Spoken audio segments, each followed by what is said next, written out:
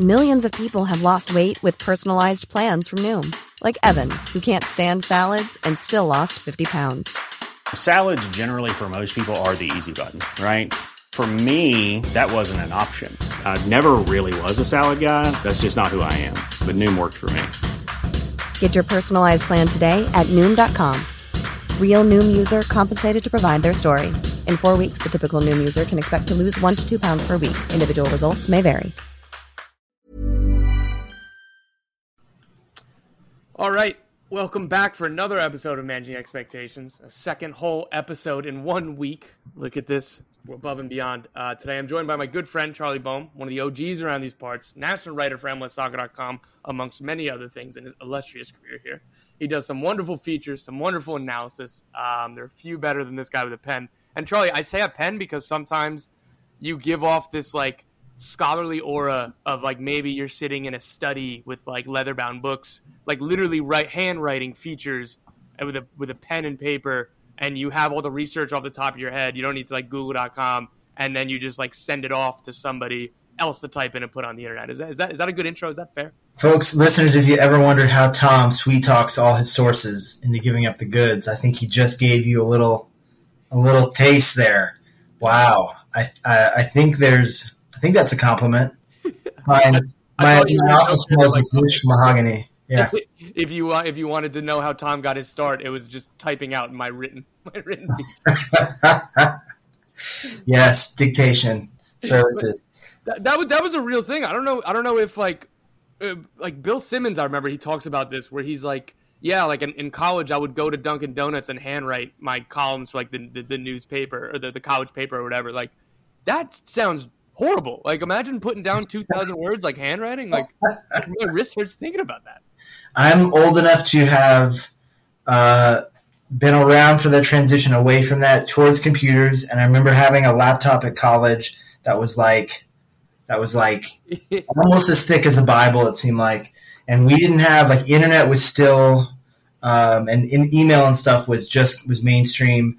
And so you would have your computer, so you didn't have to write as much, but you definitely weren't constantly connected. So you would have to go and like plug in an actual little wire to the side of your computer to send off your stuff. Yes.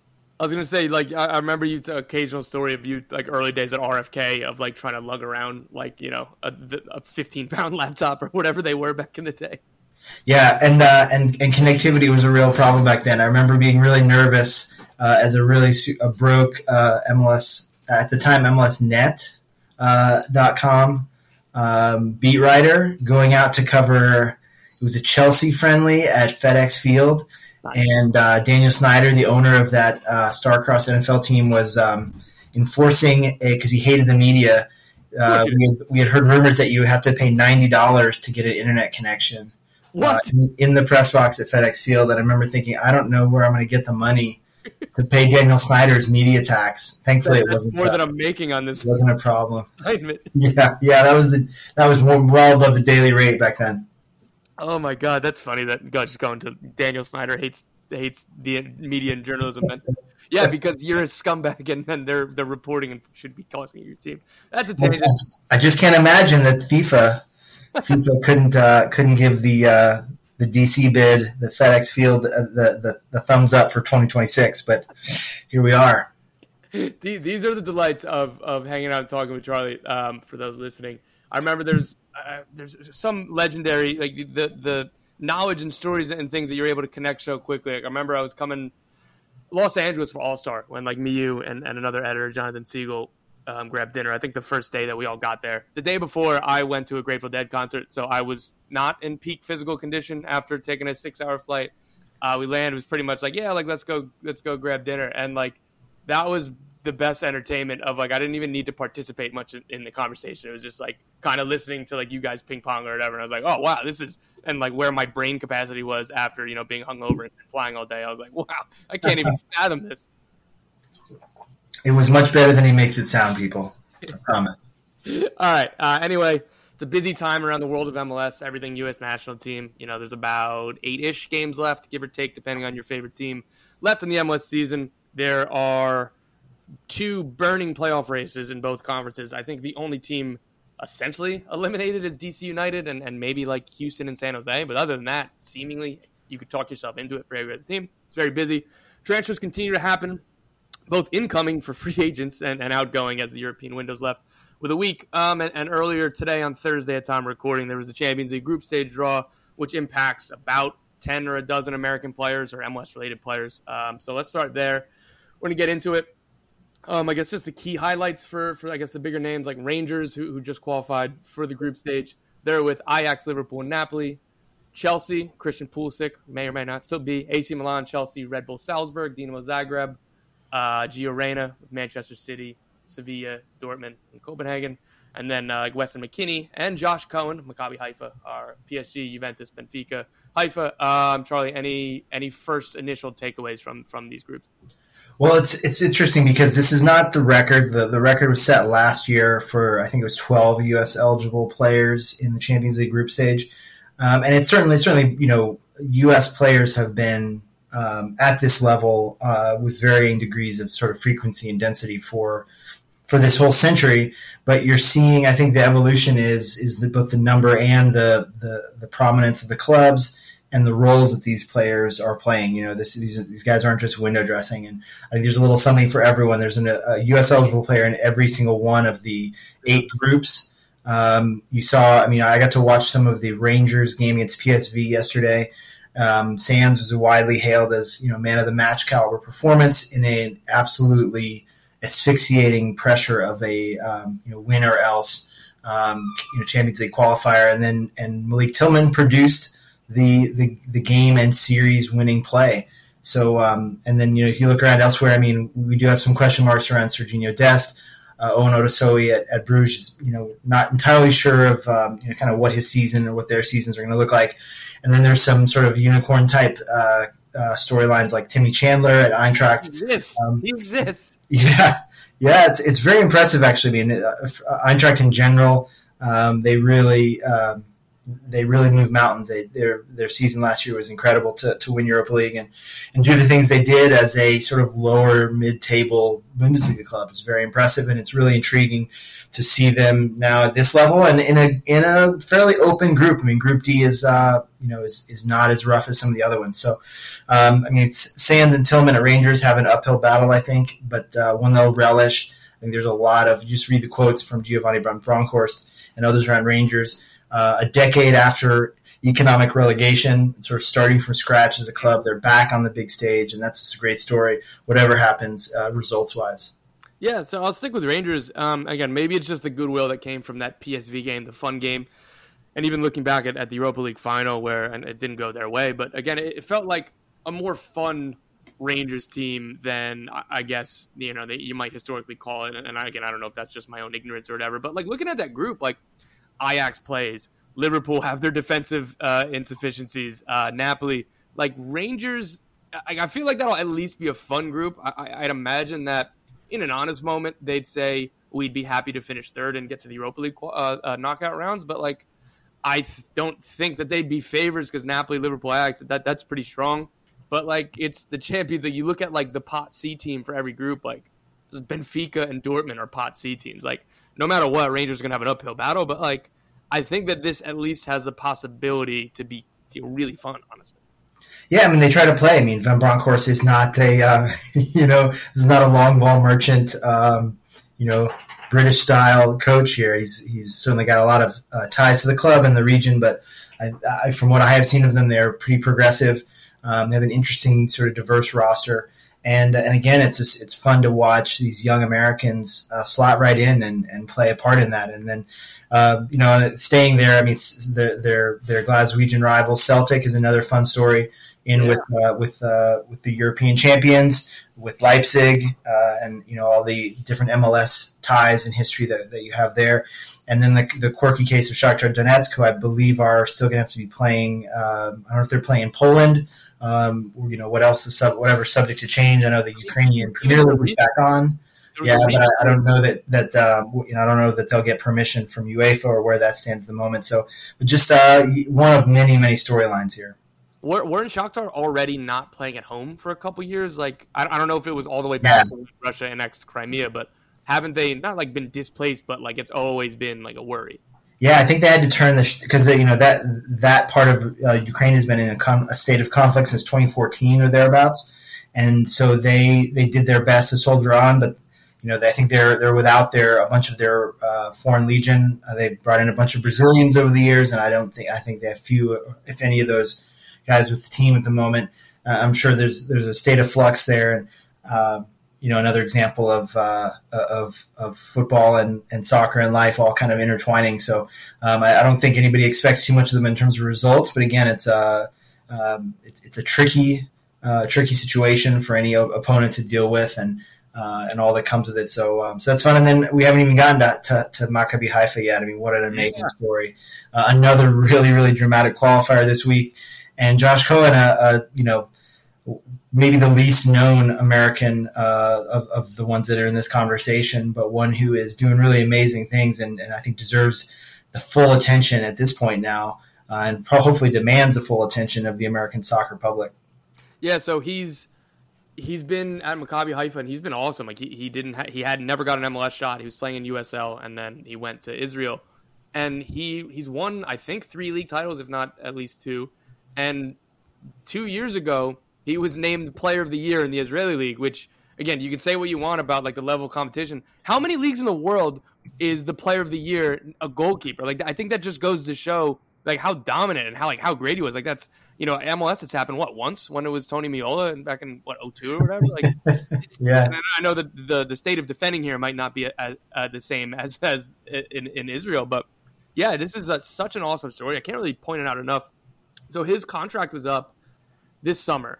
And it was purposefully not run down, but it was like, hey, like he's if he gets an MLS shot, he'd love it, and he doesn't even need to be guaranteed starter. Like he'll bet on himself. These are all good. Like he wanted that flexibility of leaving it open, and he was in talks with Atlanta. I thought Atlanta were going to sign him. They ended up not getting the deal done, and the whole time Haifa was like, we understand your kind of wants to maybe see what's out there in MLS, but hey, 1-year deal on the table for you if you want to sign it. You can revisit this next year. Hey, we have Champions League qualifiers. And it was pretty much like, yeah, look, like it's a long shot that we'll make the Champions League, but we'll at least be in the Conference League.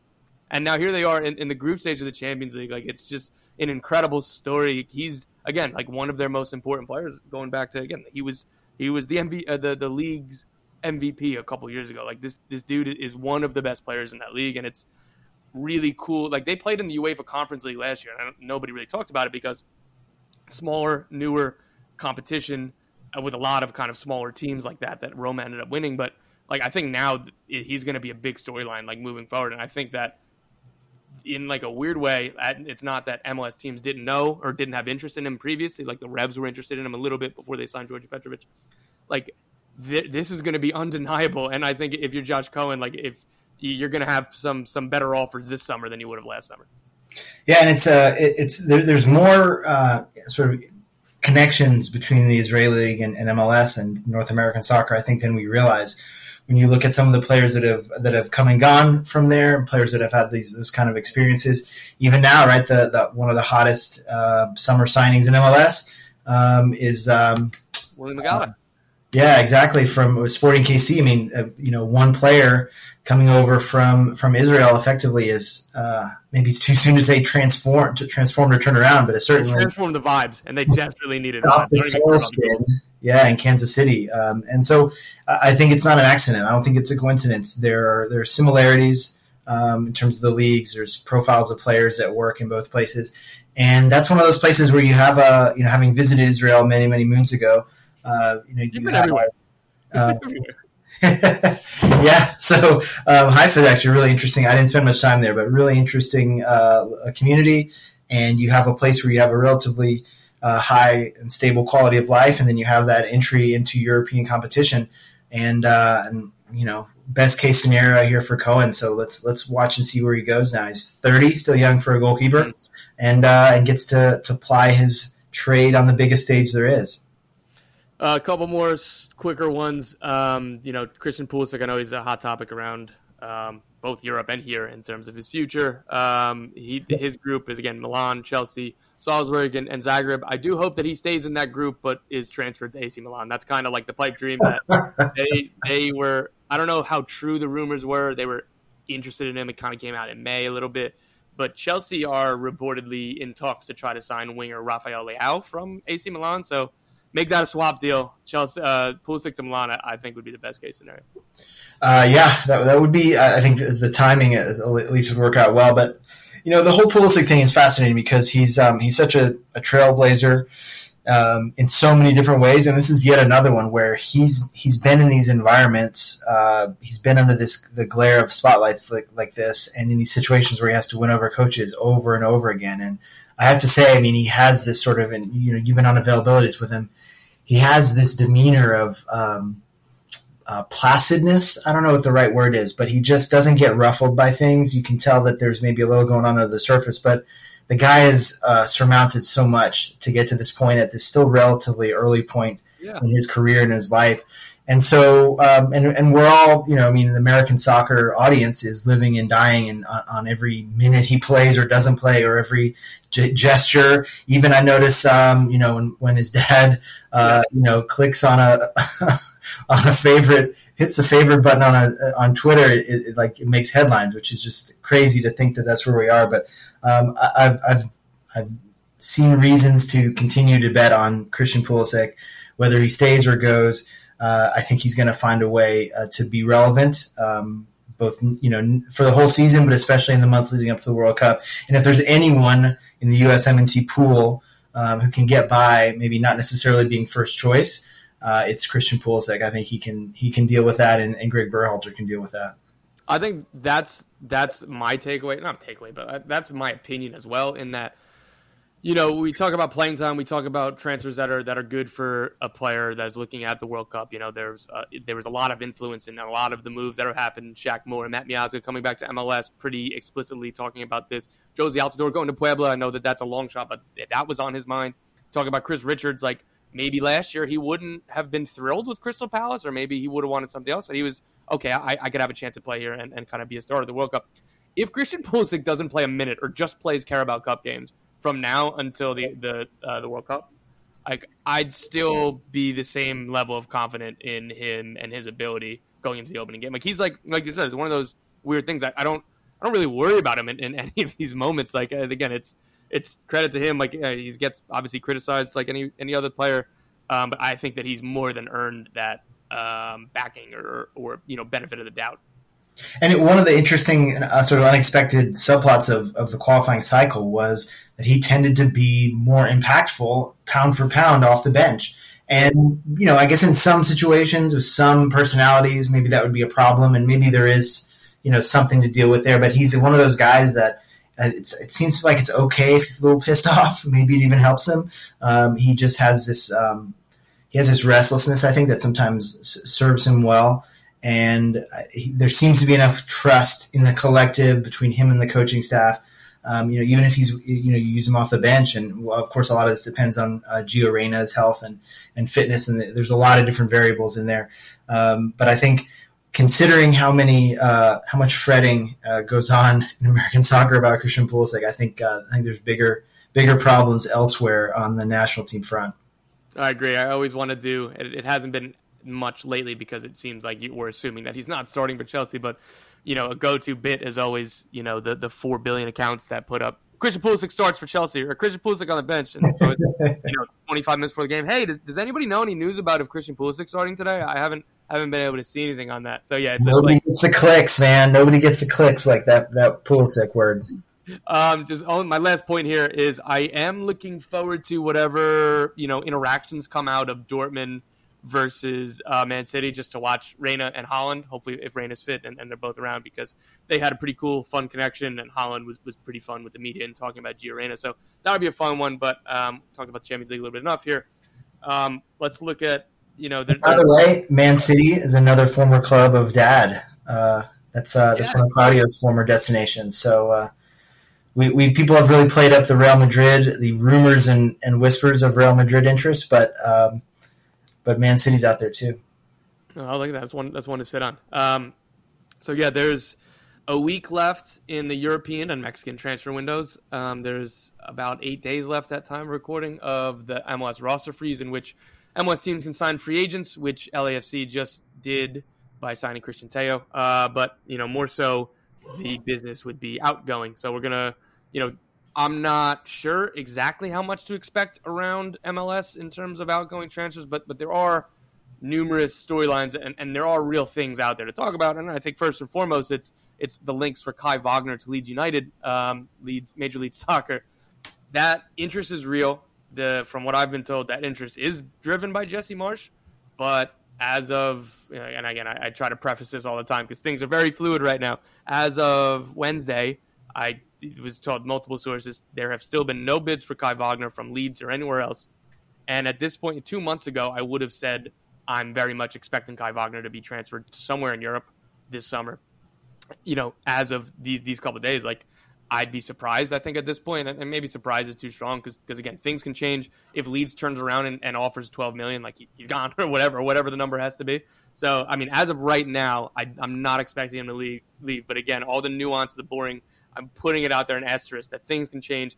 Teams panic at the end of a transfer window and things can happen. But as of right now, I'm expecting Wagner to stay with Philly.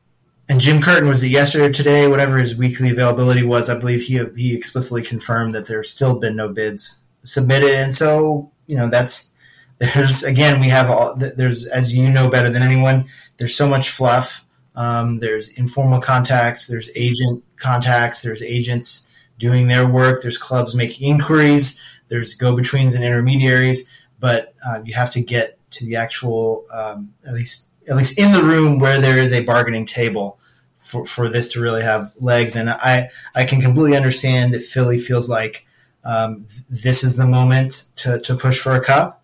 It's about as good as it's been for them. And then the winter time would be an opportunity for him to make a move. And then, sometimes it is a smaller market, but sometimes you have stronger needs, desires, panic reactions in the winter, even once you've got a few results under your belt. Yeah. And I mean, maybe best case scenario for all parties in terms of Philly getting to keep their player for right now and for Kai Wagner himself being, having his future secured. Maybe something like Georgi Mihailovic is transferred to AZ, you'll correct me, for AZ Alkmaar, for an American to pronounce it, to the Dutch club that is going to be effective on January 1st. Same thing, Gaga Slonina, the Chelsea transfer, is effective January 1st. So maybe there's a best case scenario there. But again, from people I've talked to, I'm not even expecting that. I'm not even expecting, okay, we know you don't want to sell him now, so let's do it for the winter. So I'm not sure if anything's going to happen, but maybe that'd be best case scenario. So I guess with that, to transition quickly, I forgot to even preface this or prep this, but Georgi Mihailovic's transfer went official today. Do you have any, big thoughts on that move in terms of, it being the right fit for him? And I guess we have to talk about the World Cup angle of if it's, more beneficial for him to be staying in MLS or if it would have been more beneficial for him to go right now. Yeah, I don't think you would want to be in his position, trying to make a play for the September roster, making a logistical, personal, and career life move at the very end of the transfer window, as opposed to what he's going to do now, where he's on a quality MLS team that is in contention to win something this fall, and he's, I think he's in a comfortable environment. He's always known, I think he's been pretty open that it was a question of when, not if, he was going to go to Europe and getting the best deal for all parties, and that seems to have happened. I really like this move for him in terms of the culture, the club, the station of the club, the league, and everything. I think it works out well for him. And just on the personal side of this, I mean, this is a kid who had a winding road to this point. When you look at, he's one of that sort of generation of sort of, I don't want to be too harsh here to any listeners in the Chicagoland area. There's a lot of quality that was sort of didn't have the ideal pathway coming up out of Chicago Fire's Academy. He was traded off. I mean, Harrison Shipp is another one. There's several of these types of players who simply, I don't think, were a priority, and academy products were just not a priority at that certain phase in Chicago's existence. And so he had to leave. And, maybe in the long run, it was better for him to get out of his hometown. He was 100%, by the way. I can follow up on this in a minute, but he wanted to leave too. So, and they will still get a cut for whatever you may think of that. I think it's 10%, right, of this fee goes to the Fire. And I'm just really intrigued to see him. I'm a little afraid that the timing, his ankle injury in June really was disastrous I think Greg Berhalter really likes him. He's used the phrase pocket winger, which I think is kind of interesting. I think he wants to have he has a certain role in mind for Mihailovic to play, maybe not necessarily in his first choice structure, but he wants to have these various tactical options for Cutter. And I'm a little afraid that he's going to wind up competing with Tillman for one of those kind of last spots on the plane. And I don't know what's going to happen there. And there's going to be more games for Tillman to play between now and the roster date. But we'll see. I mean, there is still hope there. Yeah, I think that's the big one for me is that this is a realistic conversation. This isn't something that we're trying to contrive for content. Like, he was going to be called into the June friendlies, and he picked up an injury, I think, the weekend before, which is just absolutely brutal in terms of timing because of how great he's been since he got to Montreal. But one that we might have get accused for contriving for content of whether it'd be better if he was going to the Netherlands right now rather than staying in Montreal.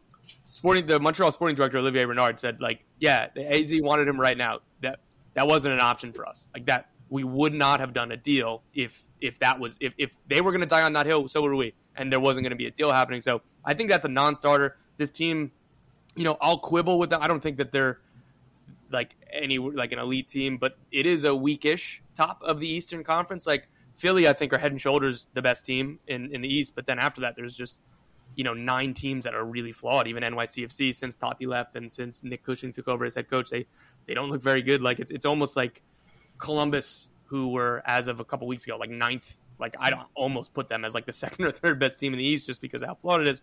So they do, have a chance, whether it's a strong chance or not. Like, without Georgie, that team is a lot less than they are. So this was their whole point. I mean, we're not selling them, so I don't think that's kind of a fair way to look at it. But yeah, it is a real chance for him to make the roster. I'm going to expect him to be in the September friendlies, and I keep on hedging a lot of my opinions about the roster and potentials for the roster is that, like, we'll know for sure somebody who doesn't have a chance if they're not called in September and less than a month here. So yeah, Georgie has a real chance. He was speaking today. I've been really impressed by him that he's honest. He's said this numerous times. I've interviewed him a few times on the press conference again today. He was like, look, like, I was leaving Chicago. I needed to mature.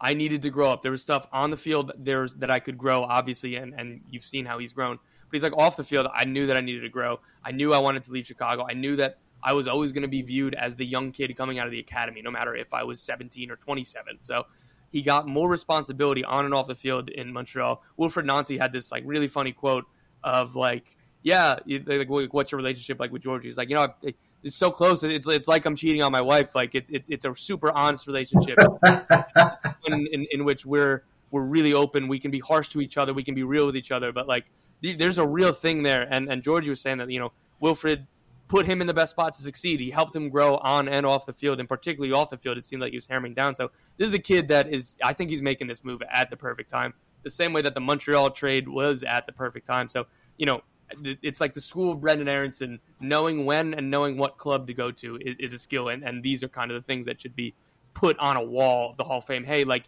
young 18-year-old player, look at their career paths, do that. Mm-hmm.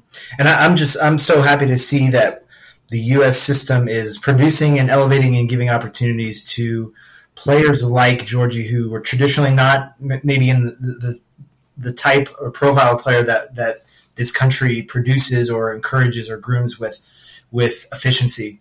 And now you're starting to see guys like that come up who have, just kind of a more nuanced skill set. He's an interesting player to watch. I think the way he drifts into space, his interpretation, his movements, his relationships with the strikers in front of him, the way he tries to make plays. He's a subtle kind of player, and I really enjoy that. We've traditionally not been good at developing those types. Yeah. And so to see the one come up and then break through and continue climbing is really cool. Last one on this. The Netherlands, I think, is the perfect place for him. And this is a team that's the combination of he should be an absolute constant starter, and they're good. So it's not, Luca De La Torre was playing at a team that got relegated, and it was a really good career move for him too. But I think this is even better because the team is better. Michael Bradley scored 15 goals in the Dutch league when he was around this age, maybe a little bit younger. He'd never before or after scored more than 5 goals in a league season than that one year in the Netherlands. I think that Georgie is going to have a billion goal contributions. I think that this has a real possibility of in 2 years Like, I don't know why Bologna didn't buy him. The same owners, Joey Saputo. Again, everybody has their opinion. So apparently the coaching staff or sporting director, technical staff didn't rate him. I'm, really surprised about that. I'm not a Bologna expert, to be fair. I don't know what their squad looks like right now and what they need, but he's somebody who I thought would be good enough for that team. So again, I think this is a really good move. A couple others, I guess, just to keep an eye on for potential moves over the next week. Jose Cifuentes, LAFC, star Ecuador international midfielder. Brighton and Hove Albion are interested. LAFC, from what I know, very obviously would prefer not to sell. They did trade for fellow Ecuador international, Sebastian Mendez, as part competition, part future play, part insurance. If Cifuentes leaves, they'll be covered with another midfielder. Again, maybe best case scenario is a team in Europe wants to get a deal sorted now before Cifuentes goes to the World Cup and maybe his value rises and LAFC gets to keep him until the winter. Perhaps that happens, but look, this is a team that they sold Diego Rossi after the MLS transfer window closed last year, and that essentially ended their season. So they're not afraid to do something like this. I think that they would explore every single option. But look, again, if a team comes with a huge $15 million bid and says now or never, maybe it's now. So who knows? Conveniently, that stance, we don't want to sell this player. It's going to take a huge bid. It's a pretty good starting point for negotiations. I mean, I think that has to have helped them in the Rayo Rodriguez saga that just completed today, or last night, I guess it was, officially announced the move to Club America. When you're trying to coax every last dollar out of an overseas suitor, I think it certainly helps to say, hey, look, we're in the home stretch here. You gotta make it worth our while, right? Because that's the deepest team in this league. We've seen that. Yep. You, me, and everybody else that covers this league has talked about it, possibly too much, but that is a squad. That is a squad, and they can handle a few departures. When we get a couple storylines, if we have time later, that's one of the ones that we'll talk about. So real quickly for other things, DeJuan Jones, that's still, I know I sound like a crazy person. I've noted this numerous times since June. That's still a possibility. It was even described to me in June that this might be the kind of thing that comes down to the end of the window just because he might not be the top of the priority list for all these clubs or whatever it is, or maybe teams need to sell players to move players. But Stuttgart are interested. There are, I think, some other teams that have him on a list. Whether it happens or not, he's somebody that definitely is going to be viewed for a move to Europe. And Julian Araujo, he's obviously destined to be there at some point. I don't know. I don't think that it would happen over the next week. But Club America are interested in him, and Chivas had been previously. Julian said it himself. I want to go to Europe. So that's something to look forward to for the winter. But again, covering my bases here in case something crazy happens. Yeah. I love that we have so many talented, young, and impactful fullbacks to talk about. Not so long ago, this league was a wasteland in the fullback position, and so it's impressive.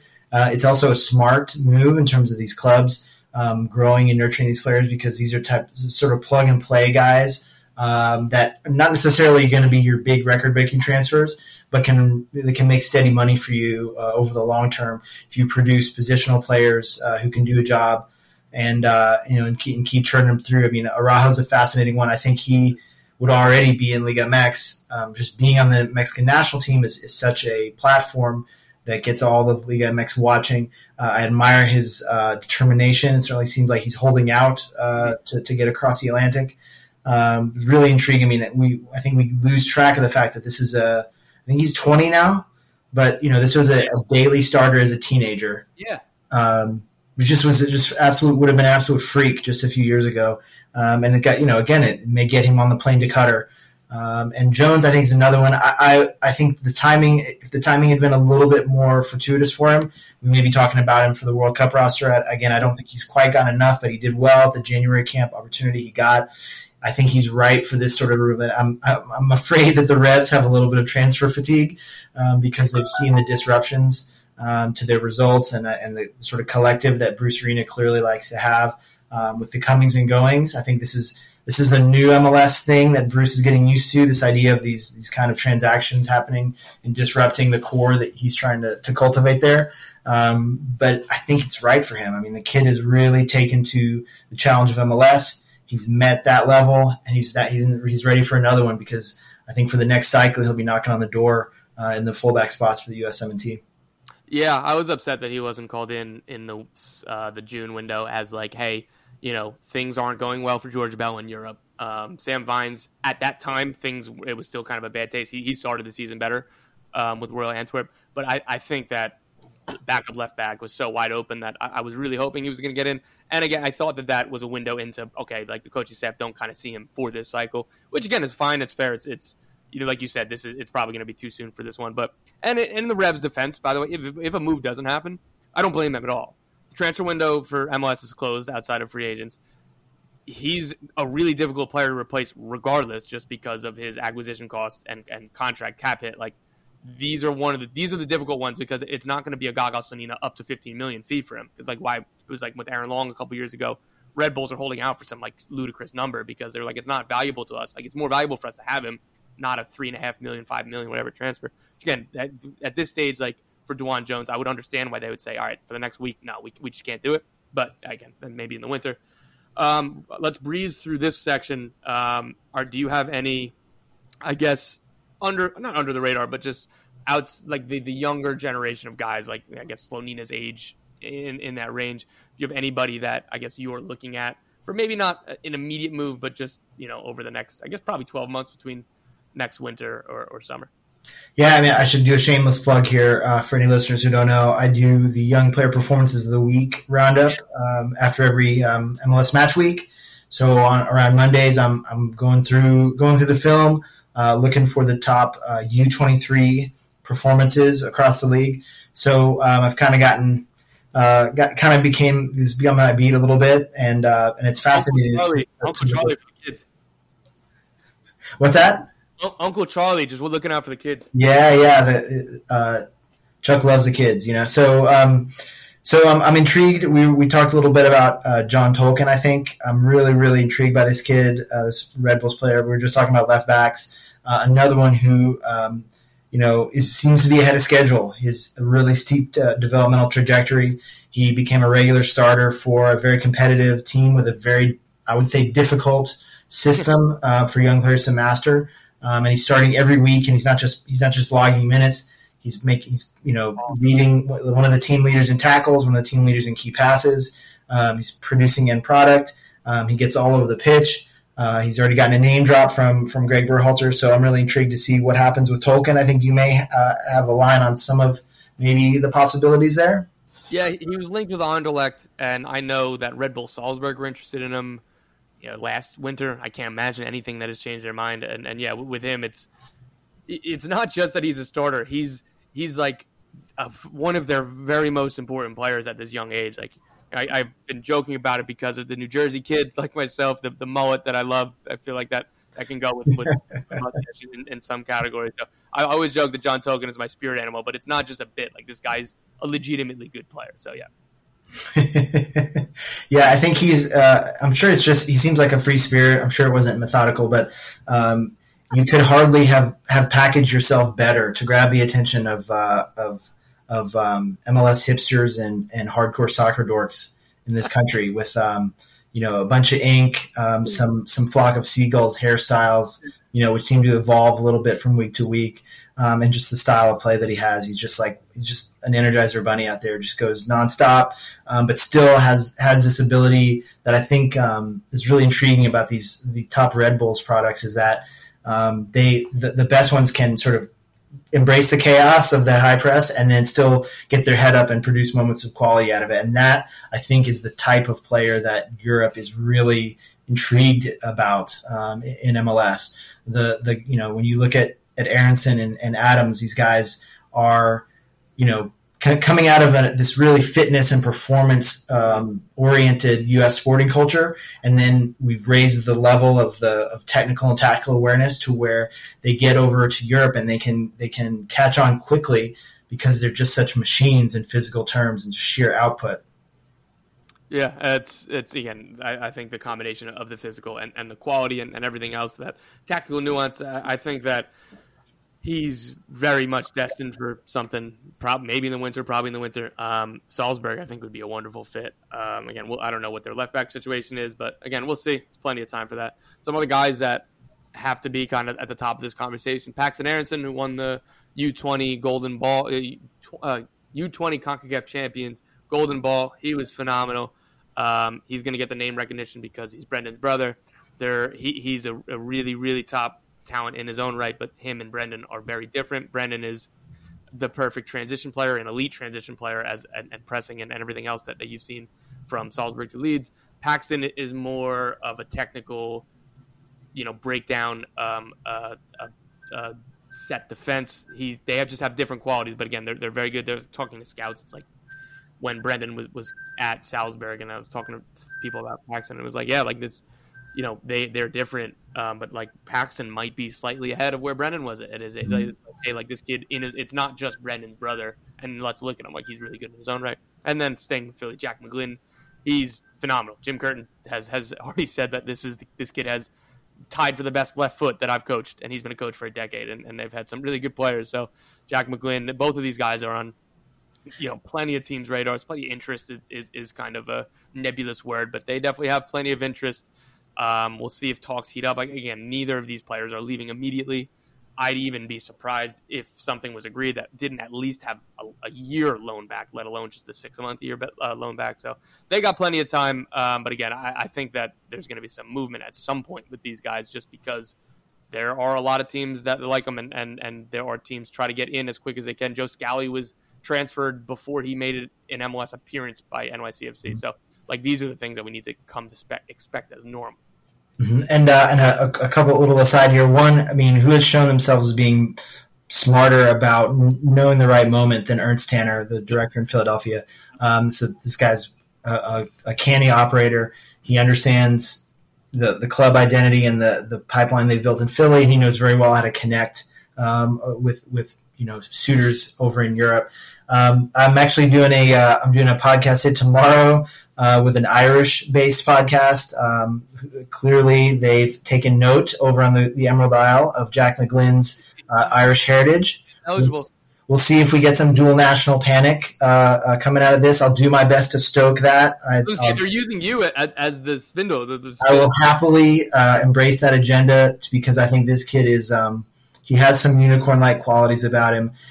It's interesting because what I've heard, and I've got a piece I'm working on what I hope is a cool, longer piece about Philly and the academy, because I've been on that story. I wrote about it at the sort of the early part of their academy project, and I checked back in with some of the people who are involved in the decision making there, and a couple of things jump out. So one, McGlynn got flack, and I think wasn't necessarily universally highly rated within the Philly Academy because there were people who felt that he wasn't athletic enough. They want to press, right? They want little beasts that wreck shop, and he's not necessarily that kind of guy. He's not that Energizer Bunny per se compared to what is coming up, elsewhere, what an Aronson kid looks like. But it's just he's got that wand of a left foot. He's got a really, really high game IQ. I think he makes up for in brain speed what maybe some coaches don't see enough of in terms of fleetness of foot. And so, again, I think the ceiling on him is really high. And our colleague Matt Doyle has written a lot of good stuff lately about him being a regular starter coming back from the U20 World Cup, how it has brought a new facet to what Philly does tactically that has raised their ceiling. So he's an intriguing one. And then I think back to a conversation I had with Dr. Noura Ahmed Lee, who is basically the director of YSC Academy, like the school that all the Philly Academy kids go to. And so she was a sort of like a headmaster for both the Aronson kids. And she said, and her expertise is cognitive development.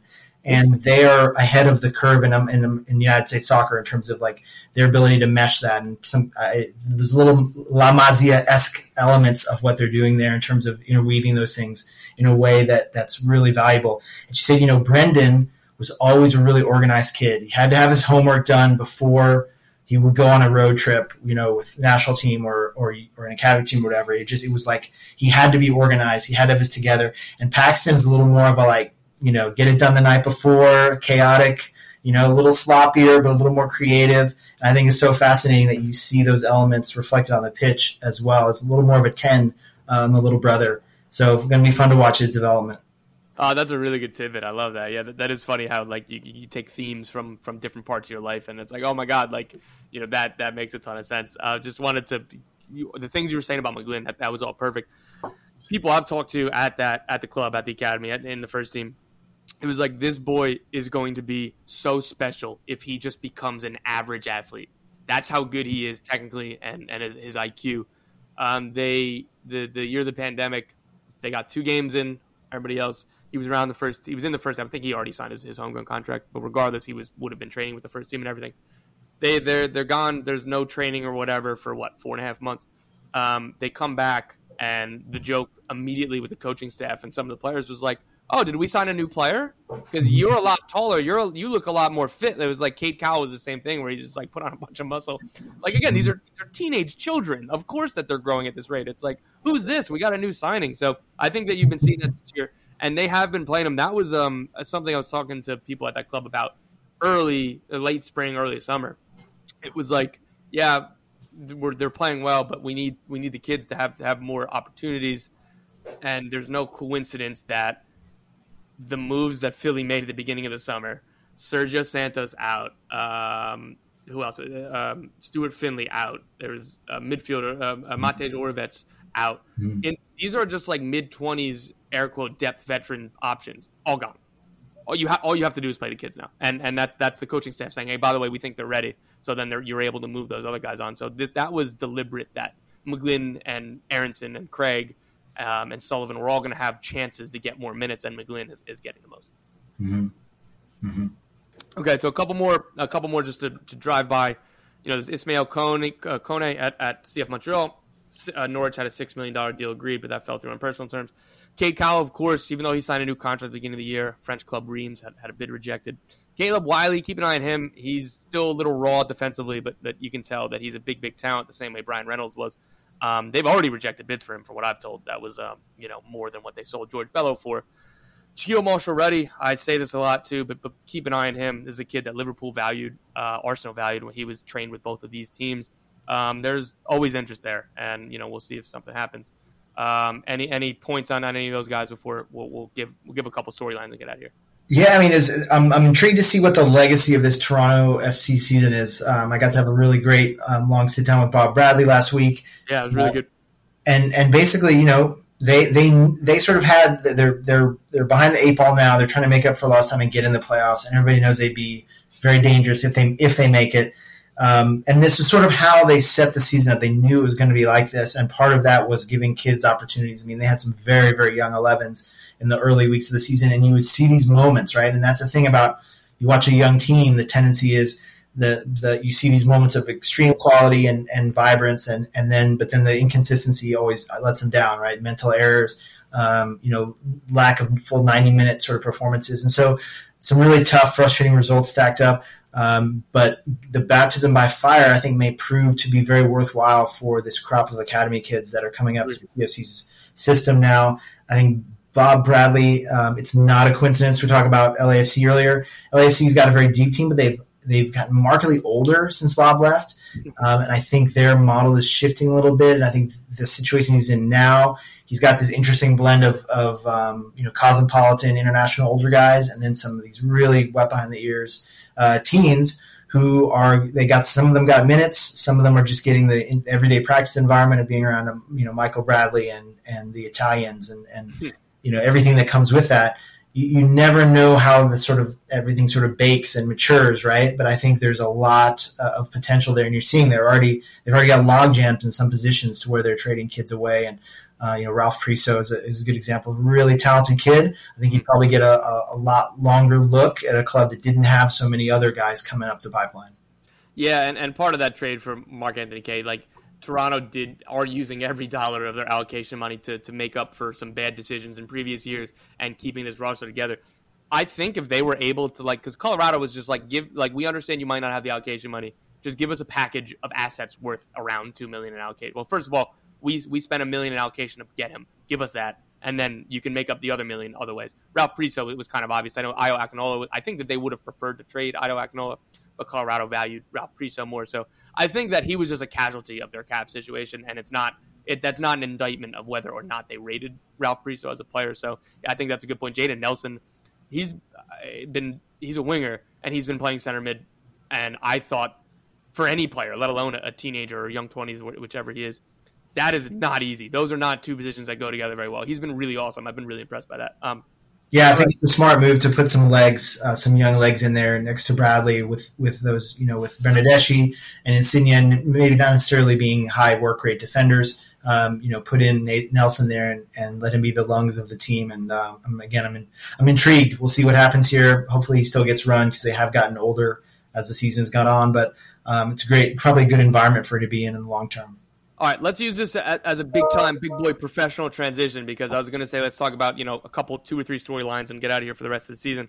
I think Toronto's chase for the playoffs is one of the bigger ones, obviously, if not the biggest.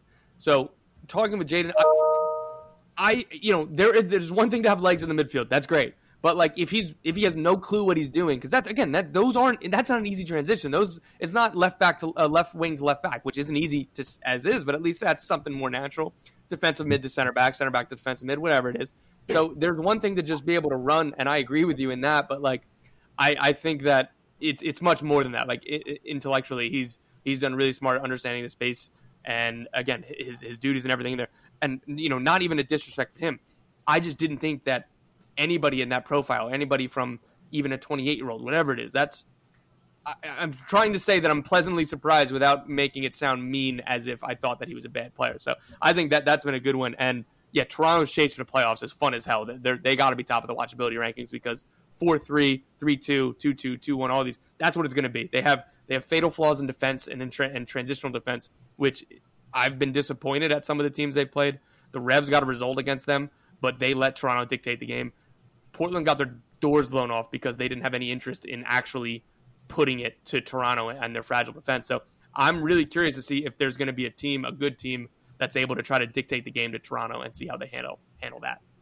Yeah, and I think as you mentioned, there's shades of Latif Blessing in what Bradley's doing with Nelson, and that's fun to watch. I think a lot depends on them getting Mark Anthony Kaye, healthy and fit. He's a really key engine room presence there, and yeah, like you said, I think Bob is comfortable opening things up. I think he recognizes that that's the strength of his team right now. If you create opportunities for the Italians to get into space, some of the quality those guys are showing around the opposing penalty box is just silly. They're just technically ridiculous. These are out of control. This tactic, this like Serie A infusion that's come in is a blast, and we can as many jokes as people make about Bill Manning being on transfer market or whatever. Like I'm all for it. You could do worse here when it comes to engineering a quick turnaround in MLS. I hate to do the sports radio thing, so feel free to get away from the not answer this. But do you think that they're going to get over the playoff line? I think I had to predict this a couple weeks ago for a piece, and I think at the time I said no because, and I thought maybe I'm overvaluing it, but they had that really tense, fun Canadian Championship final out in Vancouver, where a few things break differently, and they're hosting a trophy, at the dawn of this sort of new era. And I thought that would have been a really meaningful psycho-emotional lift for the group and for the project. And so I thought that was a big miss. There's no margin for error. I think that the problem for them is that the Italians are in preseason still fundamentally, and they're just not. They're catching up in physiology terms, and so I think these games on short rest, like that Miami game last weekend, was just really brutal. If you can get a point there, right? You get a point there, and then you get 3 instead of 1 at home against the Revs in midweek. Everything looks so different, right? So I don't think it's going to happen for them. But again, when you look at the standings, it's such a forgiving situation because there's such a log jam right around the line. Yeah, I'm with you there. And I've kind of always had that mentality that it seemed like a little bit too much, particularly when Insigne's debut got pushed back by a little calf injury. And it's really good to see that hasn't lingered like that. Maybe your worst fears are like, oh my God, all right, this year is going to be a complete wash for him, but it hasn't. I think that we were a little too quick to crown them as, oh my God, they're going to get in the playoffs and make a run because they beat Charlotte at home 4-0 for a team that had one road win of the season at that point. As you know, and you talk about the CCL final. The other side of that is that it was just another game for those 3 guys to play 90 minutes on a midweek. So I empathize with them in that, Bob Bradley, he can't rest them. You kind of can't. But it was really clear against Miami. They were out of gas. The end of the New England game, they were fucking gassed. Insigne was still dangerous when he was on the ball, But like you, as somebody else who's a men's league champion, a men's league somebody who has a lot of experience there, you know that you got that talented guy over the wing who, all right, he can kind of turn on if you give him the ball, but like off the ball, ooh, my man is gassed. Bob actually shared a really interesting insight that didn't quite make it in the piece, but he was talking about trying to bring these guys into this system. He's spending the first few months of his first season in charge, laying out these tactical basics and getting everybody into understanding his game model. And then he has to add this ejection of elite talent, but also get them on the same page, and not with language issues and all that, and cultural issues and moving and logistics. And he was saying that guys who aren't fully fit, they tend to be looking for the ball to their feet, right? And my job is to try and nudge them towards, all right, I've got to get them fit, and I've got to explain to them why we want you on the run. I want to get you the ball in movement towards the goal, and you see it with those guys when they can get those little pockets of space or find a transition opportunity. They can be much more dangerous, right? But it's just sort of pushing through that fitness, and then working with your trainers to get the maximum out of every minute, right? When do I need to bring these guys off the bench? When can I get a good 45 and maybe win a game in the first half? It's so many variables that he's dealing with. It's really fascinating. Yeah, so that team's going to be must watch. Last topic, and then we'll get out of here. I guess we're contractually obliged as MLSsoccer.com to go Toronto and LAFC. I don't I know that they're kind of runaway Supporters Shield, but the playoff races are the most interesting. But you're going to be difficult to find something more interesting than like a non Supporters Shield race for what they're doing on the fly here of bringing in Denny Bouanga and Christian Teo and everything else that they're doing. And Gareth Bale is still being onboarded as somebody who hasn't started. And Michele Giannone saying, as of they're playing Friday night against Austin, he's saying very unlikely that he starts. He's been here for 2 months and he's not ready to start yet. That at some point is going to start to be concerned. But this team is so crazy and deep. I'm really curious to see what Steve Cherundolo does in terms of rotations and managing these minutes, because they have, maybe star could be a loose term. I think they have 5 stars in attack: Carlos Vela, Denny Bouanga, Gareth Bale, Chicho Arango. And Christian Teo, maybe star might be giving him a little bit too much credit regardless. And one rising talent who a lot of teams would love in Mahala Opoku. Those are 6 dudes that are going to be expecting to start to one degree or another. And I'm really curious what the combinations were. And they're gearing up for, all right, what's our best 11 heading into the playoffs? Well, look, we at this point, when you look at most of his Real Madrid tenure, Gareth Bale has been bedeviled by these soft tissue issues, hamstrings, groins, quads, etc. I don't need. There's maybe other ones. We don't always get transparency on that. But I think when you look at his injury history overall, it's a very real question as to whether he is a 90-minute player outside of the occasional Welsh national team game. Right? Certainly you can understand why he'd be focused on being at his physical peak for the World Cup. That in this case, that happens to dovetail pretty well with LAFC's goals. To try and go win a cup. But I don't know. Maybe he's, 15 minutes, 10, 20 minutes at a time of Gareth Bale is still a pretty nice thing to have in your back pocket. I've written about him in the young players piece a lot. Mahala is...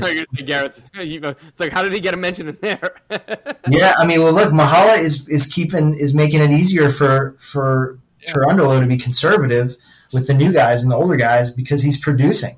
He's, again, 21, I want to say, comes from this small academy in Ghana, and he's just thriving. Again, a really steep trajectory, very impressive end product, quality, meshing into the group of stars that they have there. So I still have some doubts actually about, LAFC told us at the start of their existence that young, identifying young talent both home and abroad, getting minutes and MLS success out of it and then selling it on, sort of the Atlanta model, was central to their identity.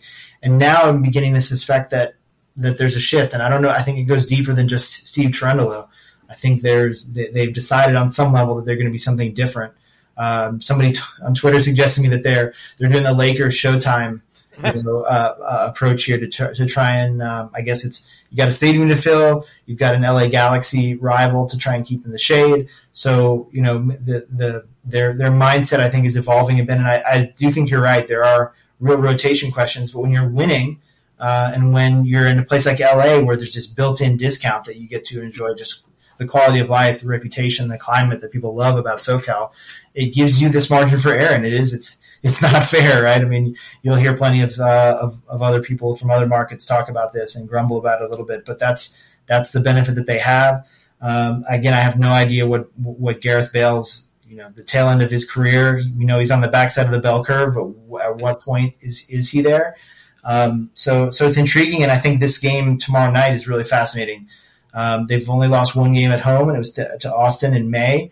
I think Austin has said some things at that time and more recently, and in the way they carried themselves in that game, that have rankled LAFC. They're annoyed at this presumptuousness of this Austin group. And then you got two former U.S. national team teammates facing off in the technical area. It's a primetime ESPN game. It's going to be a lot of fun, and LAFC can get some revenge and effectively end Austin's Supporter Shield hopes tomorrow night if they get a dub. Yeah, I'm extremely looking forward to that one. I think we covered it all. I definitely took a little bit more of your time than I assumed or estimated. So Charlie Boehm, thank you again. You can read him MLSsoccer.com. You can read him US Soccer Players, Twitter, all of these things. Charlie is one of the very best, and you should absolutely be following everything he does. Charlie, man, thank you for coming on. Yeah, guys, it's always fun to chop it up with you, Tom. Everybody's impressed as hell with what you're doing. Please take care of yourself. Take care of your fingers, your texting fingers. Don't burn yourself out. Find sustainability. But thanks for having me on. Yeah, man. All right. Till next time.